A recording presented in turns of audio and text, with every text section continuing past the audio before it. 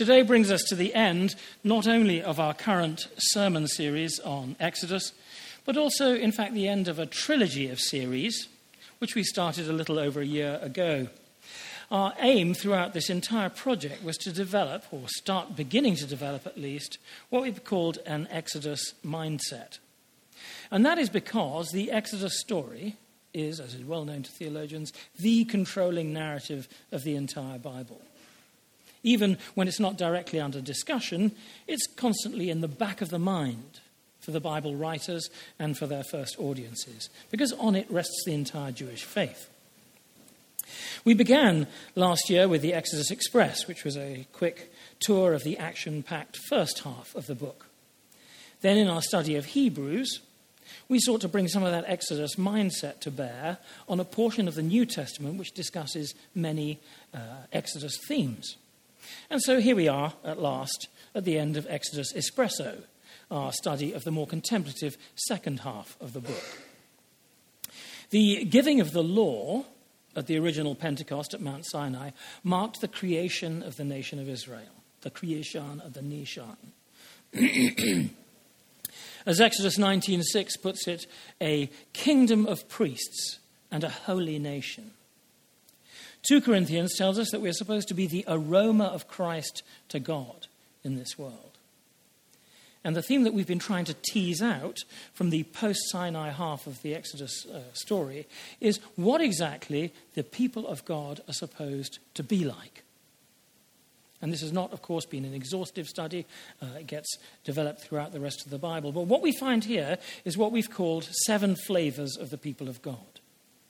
Exodus 20 to 40 is not the last word on the subject, but it's perhaps as good a foundation as any on which to build our understanding of the kind of people God would like us to become. The first flavor from chapters 20 to 23 was a people of holiness. It was a reading that challenged our ideas of what true holiness really is, with this extreme emphasis on simply treating people right, with right worship and obedience to God tagged on almost like an afterthought at the end.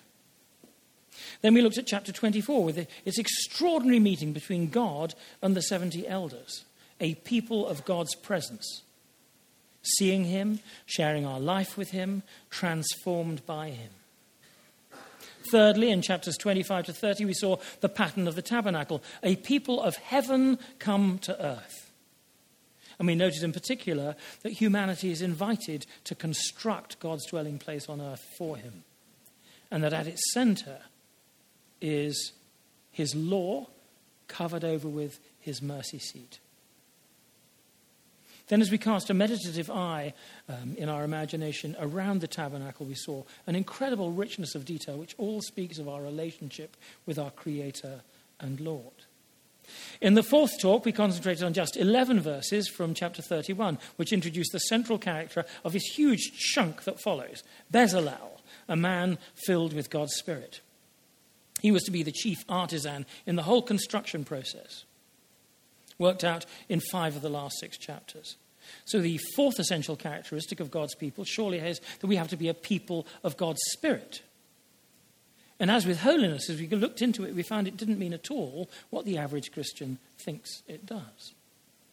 Next came an examination, beginning at 13 to 17, of a theme which is repeated often throughout the whole of Exodus, a people of Sabbath rest. I love the way that Jason deliberately avoided the sort of nitpicking legalism that normally characterizes any discussion of the Sabbath. As you'll remember, he concentrated instead on what the Sabbath really means in an Exodus mindset. God's invitation to ordinary human beings to enter into his divine rest, the rest that a God takes when he's defeated all his foes and finished his creative work. Then last week in chapters 32 to 34, Kirsty led us through the 6th flavor of God's people. That is a covenant people. People who stick to what we've agreed with God, no matter how long it takes to get there, and whatever anyone else might be doing. People who have been changed from the inside out. Well, that just leaves us 6 chapters to deal with this morning, so buckle up. But in fact, most of those chapters simply repeat almost word for word the plan that God showed Moses in chapters 25 to 30. The only difference between the two passages is where the first one repeatedly says, "You shall make," the second says, "and he made." And it's worth mentioning that the he in "and he made" is deliberately undefined. It's clearly Moses, isn't it? But it's through the agency of Bezalel. So it's clearly Bezalel, isn't it? But it's Bezalel through the agency of Aholiab. And it's clearly through the agency of all the other people who are doing it. One might almost say, as is so often the case in the Bible, that Israel the nation is being spoken of as Israel the person. One person who does, in the oft-repeated phrase, exactly as God commanded Moses. So I don't want to look at any of those construction details again this morning. Instead, I just want to read a chunk of chapter 35 for what it tells us about God's people. And then finish with a few verses of chapters 39 and 40, which tell the end of the story. Without much further ado, then, let's read Exodus 35, starting at verse 4. But 3 tiny little notes before we do. One, for reasons I shall explain later, I've often substituted the word skilled and skill. I've substituted them out and replaced them with the more literal translation, wise-hearted and wise heart. 2, I've cut some of the long lists for reasons only of brevity. I don't mean any disrespect to the text. 3, verses 1 to 3 contain yet another instruction relating to the Sabbath. So we can take it as read that even through this vital building work, the Sabbath was observed throughout. And it's at least interesting to note that all these commands to work, which we find 5 chapters of them, begin with a command to rest. All taking note? Perhaps. So, Exodus 35, verse 4. It will help if you've got your own Bible with you, because I'm going to leap about a little bit, and the wonders of the screen via Catherine might not manage to keep up. Moses said to all the congregation of the people of Israel, "This is the thing that the Lord has commanded. Take from among you a contribution to the Lord. Whoever's of a generous heart, let him bring the Lord's contribution." Then there follows a long list of all the necessary building materials. Verse 10. "Let every wise-hearted man among you come and make all that the Lord has commanded. The tabernacle, its tent and its covering, its hooks and its frames, and everything else in the plan that God gave Moses." Picking up again at verse 20. "Then all the congregation of the people of Israel departed from the presence of Moses. And they came, everyone whose heart stirred him, and everyone whose spirit moved him, and brought the Lord's contribution to be used for the tent of meeting and for all its service, and for the holy garments. So they came, both men and women. All who were of a willing heart brought brooches and earrings and signet rings and armlets, all sorts of gold objects, every man dedicating an offering of gold to the Lord. And everyone who possessed blue or purple or scarlet yarns or fine linen or goat's hair or tanned ram skins or goat skins brought them. Everyone who could make a contribution of silver or bronze brought it as the Lord's contribution. And everyone who possessed acacia wood of any use in the work brought it. And every wise-hearted woman spun with her hands, and they all brought what they had spun in blue and purple and scarlet yarns and in fine twined linen.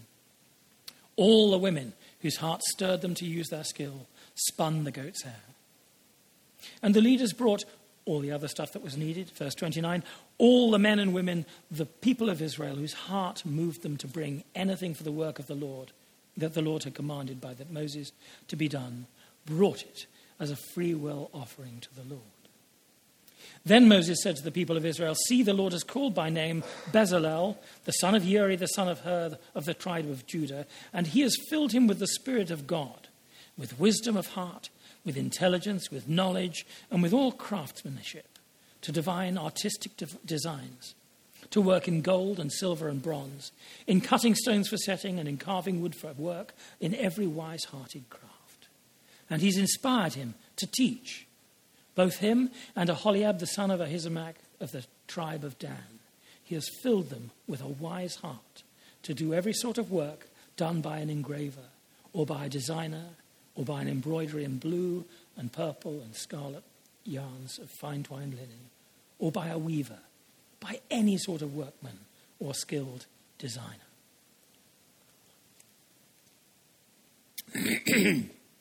Well, the first thing I see in these verses is that God wants a people of the heart. You can't be a Christian very long before you hear the phrase, man looks on the outward appearance, but God looks on the heart. And personally, I used to assume for quite a long time that must be a New Testament saying. But in fact, it's not. It comes in 1 Samuel 16, where God is specifically rejecting King Saul, who looks every inch the king, but didn't actually measure up in God's eyes, and appointing instead the unlikely figure of a shepherd boy, David, a man after his own heart, as he's described in 1 Samuel 13:14. Now, to work this out, you don't need to be smart. In fact, it's been clear from the very start, God doesn't want a people who just look the part. He wants a people who live from the heart. Where's my backing track? Exodus 35 speaks of generous hearts, wise hearts, stirred hearts, willing hearts, and hearts of people moved to act. So I deliberately exchanged that rather prosaic word skill, which you find in most modern translations, for the more flowery, wise heart of the King James Version, of my beloved Revised Version, and of Young's literal translation. And I did it firstly because, as far as I can work out, stand to be corrected, this is where the Hebrew word started out. But secondly, I did it because this is surely, above everything else, a chapter of the heart.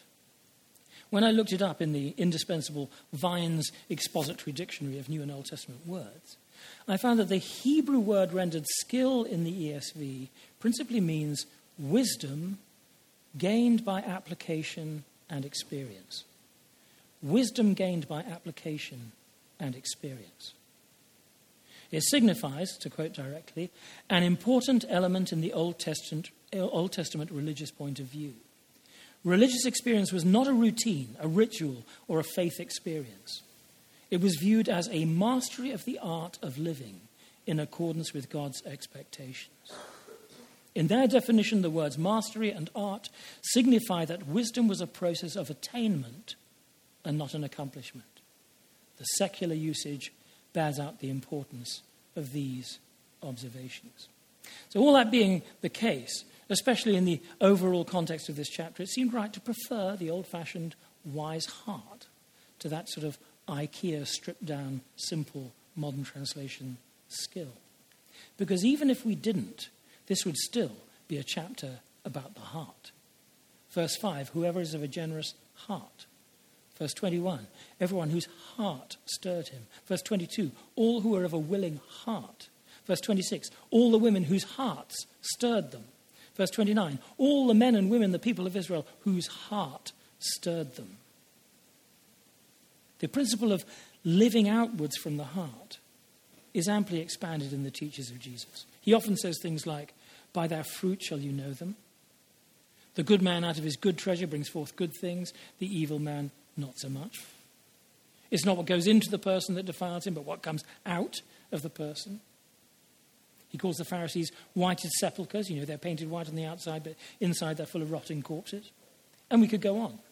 You can't produce good actions unless they spring from a good heart, from your inner nature. And this is why, as we saw, cunningly tying it back into Hebrews, in Hebrews 8, verse 10, quoting Jeremiah 31, that in God's covenant, under which we now live in Christ, God writes his laws not on tablets of stone to be hidden away under a golden mercy seat, but on our very hearts. Back in Exodus, as in Jesus' time, as in our own day, God has always been looking for people who don't just obey his law mechanically because that's the deal. He's looking for people who live and love and obey him from the heart. Secondly, God wants a wise-hearted people. It's not enough merely to live from the heart like some ultra-spontaneous nutter. We have to learn to live from a wise heart. Jesus brings this point out clearly in Matthew 7, in his parable about the wise and foolish builders, as you probably remember. The foolish man who built his house on the sand, and it fell down when the storms came, is the one who heard Jesus' teaching, but never got round to living it out. The wise man who built his house on the rock, and it stood when the floods and tempests came, is the one who put Jesus' teachings into practice in his life. And if, like me, you've ever tried to do that, you'll know that it doesn't come naturally, at least to start with. The point in the Exodus mindset, in the Hebrew understanding of what is wisdom, as we just read from Vine's dictionary, is that if we are wise-hearted, then we will have attained mastery of the art of living right before God. Putting this in terms that we read in Hebrews, if we are the mature people of Hebrews 5:14, who it says, have our senses trained by practice to discern good and evil, then for us, doing right will have become second nature. We will, in short, have become precisely the covenant people Kirsty was talking about last week. We'll be people who instinctively do the right thing, the brave, the generous thing, and who turn in incomprehension from the wrong, the easy, the selfish course of action. We'll be the kind of people who in Exodus 35 give their belongings to the offering and themselves to the work. So I guess I've cheated slightly in transposing this concept of the wise-hearted person from the artisan, the skilled artisan, builder, weaver, etc., to every person who lives wisely before God. But I hope you can see why I did it. In verses 30 to 35, we read of Bezalel and co., as we also saw a few weeks back, that God has filled them with his spirit and the wise-hearted skills necessary to do the work that he has set before them. And this exposes a vital principle of the Christian life. Because even though God has filled them with his spirit, to the Exodus mindset, the skill, the wise heart, which we're talking about today, still requires experience, practice, and doubtless many failures along the way. In the Vineyard, we often express this in a phrase much beloved of John Wimber, which is, the Holy Spirit is not opposed to human effort.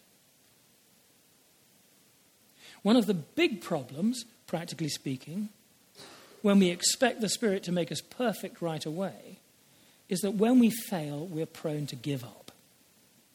Our failure seems inexplicable. We've repented, haven't we? Haven't we committed our lives to God, been filled with the Spirit, and now we sinned? What went wrong? If we have no theology for this, we're prone to go back and back and back to the very beginning, again and again and again, all our life long, having learned nothing. But as Jesse so memorably pointed out in his talk in the early chapters of Exodus last year, God doesn't save us into the promised land. He saves us into the wilderness that leads to the promised land. The true disciple, like the 12 throughout their 3 years with Jesus, is committed to trying and failing and learning from each failure. So we're not supposed to go right back to square one in some sort of heavenly game of snakes and ladders every time we hit square sin and down the snake we go. No, we're supposed to look at our dropped stitches, our botched engraving, our ruined wood turning, and like good apprentices, learn from our mistakes. And notice in verse 34, Bezalel and co., the wise-hearted ones, who are also inspired to teach others. If we want to become wise-hearted, we need to learn from those who've already got there. That's the whole discipleship principle. The trouble is, most of us just want to be disciples of Jesus directly, but that is not the way he set things up. One of the major principles that we've learned from this whole study of Exodus is that, to put it in a soundbite, God's plan is a man or woman. And as we saw a few weeks ago in our study of 2 Corinthians 5, God has entrusted the whole of his ministry of reconciliation to human beings. In the Great Commission, what did Jesus send his disciples out to do? To make disciples, teaching them to do everything that he commanded them, including making disciples. I've often heard it said that our job is to make disciples of Jesus, not disciples of me, not disciples of Carol, not disciples of anyone else in the room. And up to a point, it's a good point. But wise as it sounds, I very much doubt that's the way the disciples understood this last instruction from Jesus, their master. Like every rabbi, Jesus' clear aim, as you can read in Matthew 10:24, was that his disciples should become like their master. The job of a disciple is to become wise-hearted enough that they can become a rabbi one day to other disciples.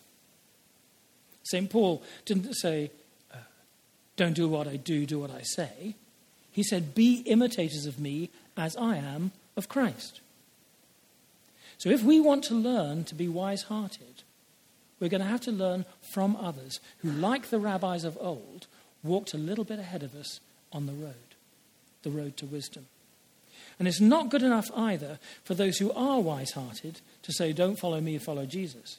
If you're genuinely following Jesus yourself, you should definitely be encouraging others to follow you. You're going somewhere good, aren't you? Don't you want others to come with you? God is looking for a people of the heart. He's looking for wise-hearted people, for people who want to become wise-hearted.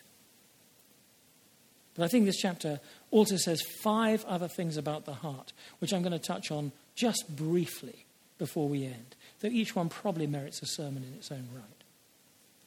Point 3. God is looking for a generous-hearted people. Verse 5.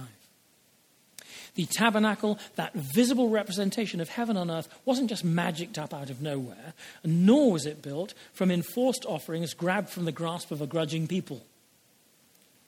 God had the wise-hearted build it out of the willing offerings of the generous-hearted. And it seems to me that's precisely the way the unchanging God builds his church and his kingdom to this very day. Everyone gets to play if his heart is right. A grudging people always look for things to be done in the way they want before they chip in. They're the armchair experts, forever saying the church ought to. But they themselves, we notice, aren't wise-hearted enough to put their hand to the plough, or generous-hearted enough to put their hand in their pocket. They're not the kind of people that I'd want to follow on the road to wisdom. A generous-hearted people don't say much at all. Like Israel of old, chapter 20, verses 20 to 29, they simply hear what's needed, then they go straight back to their tents and bring whatever they have. God's looking for generous-hearted people. Point 4, God is looking for people whose hearts stir them. Verses 21 and 29. In the Vineyard, we're not fans of emotionalism or hype, but we aren't dead from the neck down, any more than the psalmists were. We engage heart as well as mind in our worship. But you might have noticed that afterwards, as we take up the offering, we sit down and listen to the notices. It just cools things down a bit, doesn't it?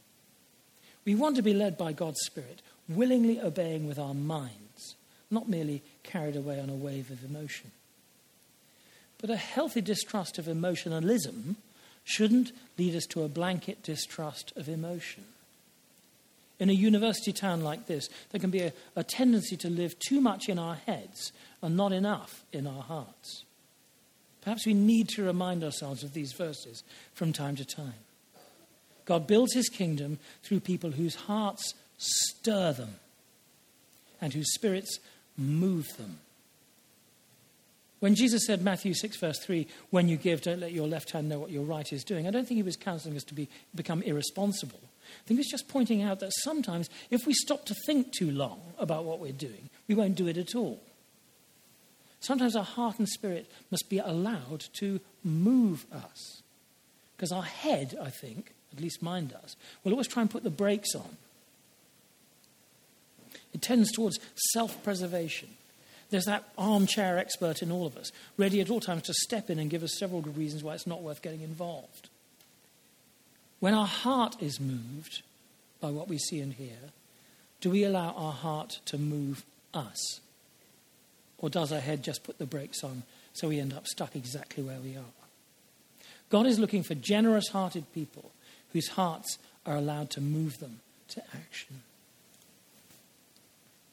Point 5, God is looking for men and women of a willing heart. The will, the decision-making part of us should be guided by the heart as well as by the head. And it's worth noticing that this verse specifically refers to both men and women.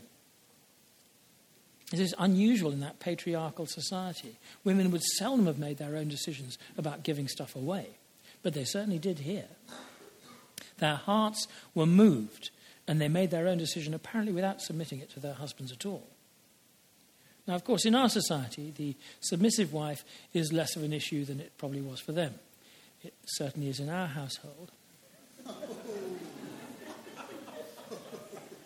Thank you. Though, if you are married to an unbeliever, perhaps some elements of the same way of thinking remain. Well, I certainly know that some students feel that they need to restrict their generosity to boundaries which are set not by them, but by their parents. And certainly we need to respect our parents, but there's sometimes a place for just following your willing heart, not stopping to ask questions.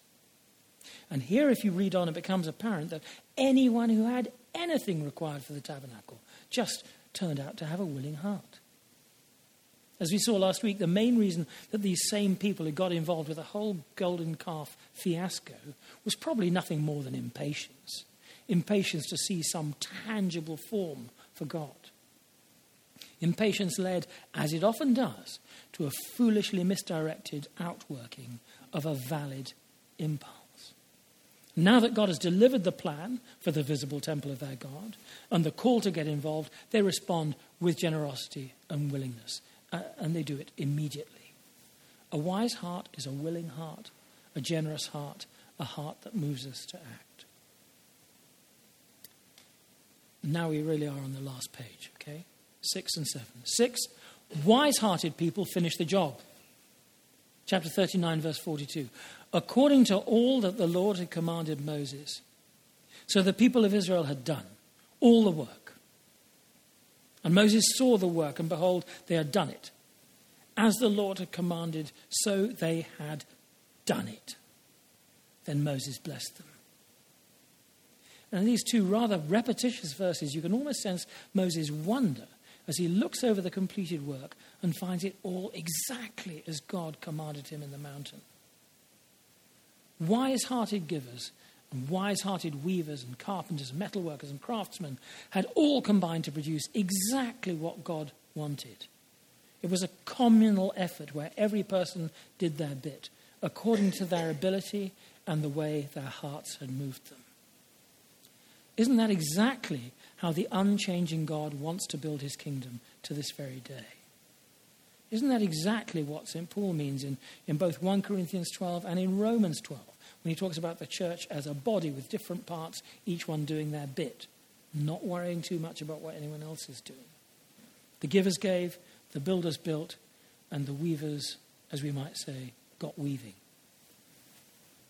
Critics abound in our society, because it's much easier to criticize the way someone else is doing their job than it is to get on and do our own. I don't think social media is helpful in this regard. Speaking personally, I'd rather build something. If a wise-hearted people allow their hearts to move them to action, they'll forget what anyone else is doing and just get on with the task that God has set before them. And together they will finish the job. 7th, and this really is the end. God moves in with wise-hearted people. God moves in with wise-hearted people. Chapter 40, from the end of verse 33. So Moses finished the work. Then the cloud covered the tent of meeting, and the glory of the Lord filled the tabernacle. And Moses wasn't able to enter the tent of meeting because the cloud settled on it, and the glory of the Lord filled the tabernacle. Throughout all their journeys, whenever the cloud was taken up from over the tabernacle, the people of Israel would set out. But if the cloud was not taken up, they did not set out till the day that it was taken up. For the cloud of the Lord was on the tabernacle by fire, and fire was in it by night, in the sight of all the house of Israel throughout all their journeys. Now, that's not quite the end of the Exodus story into the Promised Land, but it is the end of the book. And it's the end of our look at Exodus Espresso, 7 flavors of the people of God. The Scripture never tires of telling us the fear of the Lord is the beginning of wisdom. So what better place to end our consideration of an Exodus mindset than with these few simple thoughts on becoming a wise-hearted people? Why don't you stand and I'll pray.